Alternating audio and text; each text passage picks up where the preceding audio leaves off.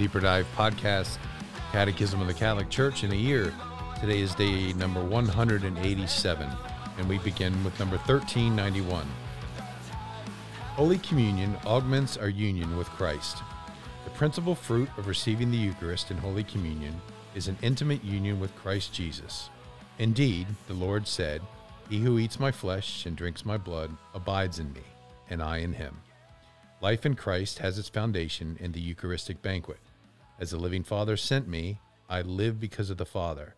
So he who eats me will live because of me. On the feasts of the Lord, when the faithful receive the body of the Son, they proclaim to one another the good news that the first fruits of life have been given, as when the angel said to Mary Magdalene, "Christ is risen." Now too are life and resurrection conferred on whoever receives Christ. What material food produces in our bodily life, Holy Communion wonderfully achieves in our spiritual life. Communion with the flesh of the risen Christ, a flesh given life and giving life through the Holy Spirit, preserves, increases, and renews the life of grace received at baptism. This growth in Christian life needs the nourishment of the Eucharistic communion, the bread for our pilgrimage until the moment of death, when it will be given to us as viaticum. Holy Communion separates us from sin. The body of Christ we receive in Holy Communion is given up for us, and the blood we drink shed for many for the forgiveness of sins. For this reason, the Eucharist cannot unite us to Christ without at the same time cleansing us from past sins and preserving us from future sins. For as often as we eat this bread and drink this cup, we proclaim the death of the Lord. If we proclaim the Lord's death, we proclaim the forgiveness of sins. If, as often as blood is poured out, it is poured for the forgiveness of sins, I should always receive it, so that it may always forgive my sins.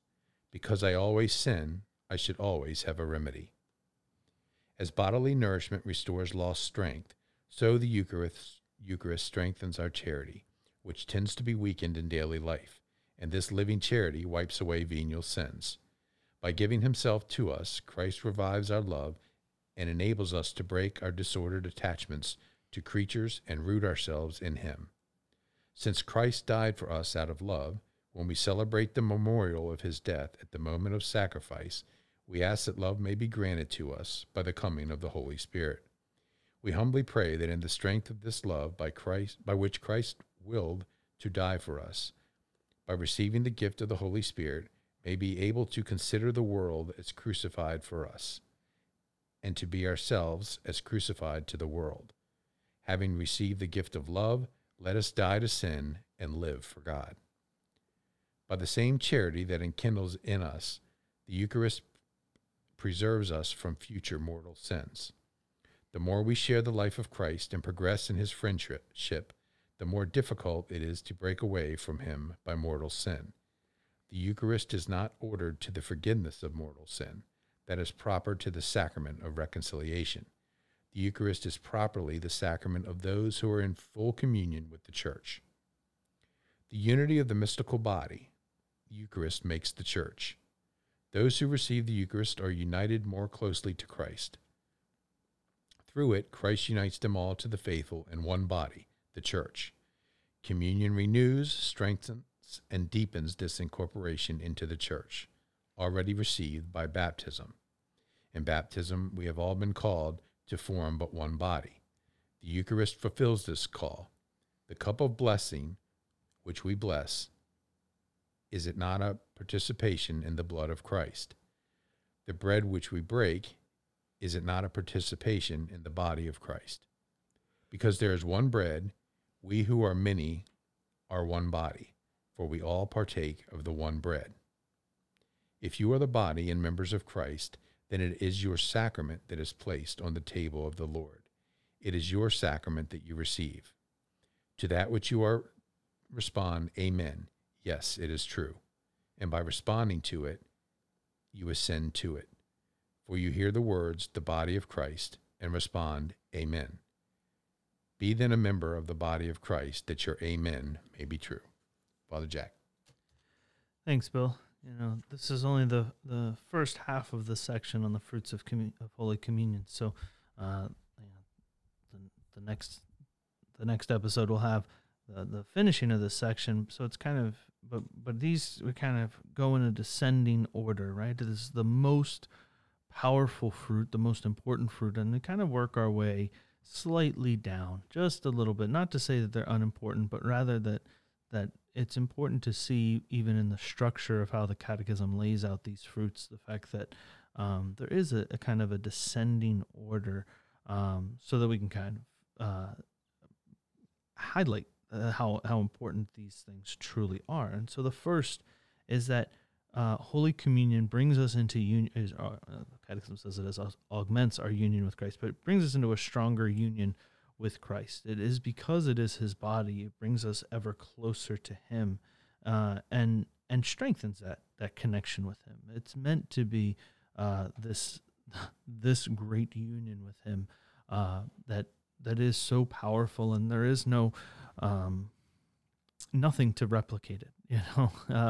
The Eucharist is a source of great sacramental graces, and so it is His living presence. And because it is effective in what has been instituted as, it is His body that He has proclaimed, and therefore transforms us. But it also does other things, right? It's just, usually we talk about it as this real presence because that's how powerful it is. And because it is His real presence, we eat of His very flesh. But it also separates us from sin and preserves us from future sin. So it's important to see, the Catechism is very careful of how this is done. That it separates us from the small sins, the venial sins, the minor hiccups that we do, in which sometimes we're just not even aware of them, but that it removes those imperfections that kind of we want gone anyway, but yet continue to spring up in our lives. Kind of struck by the fact that St. Ambrose says, because I always sin, I should always be fed by the body that removes that sin. I should always have this remedy for sin. And I'm looking at it going, you're a saint, man. How are you? I mean, if you're always sinning, I should be much more confident in my ability to say I'm always falling into sin.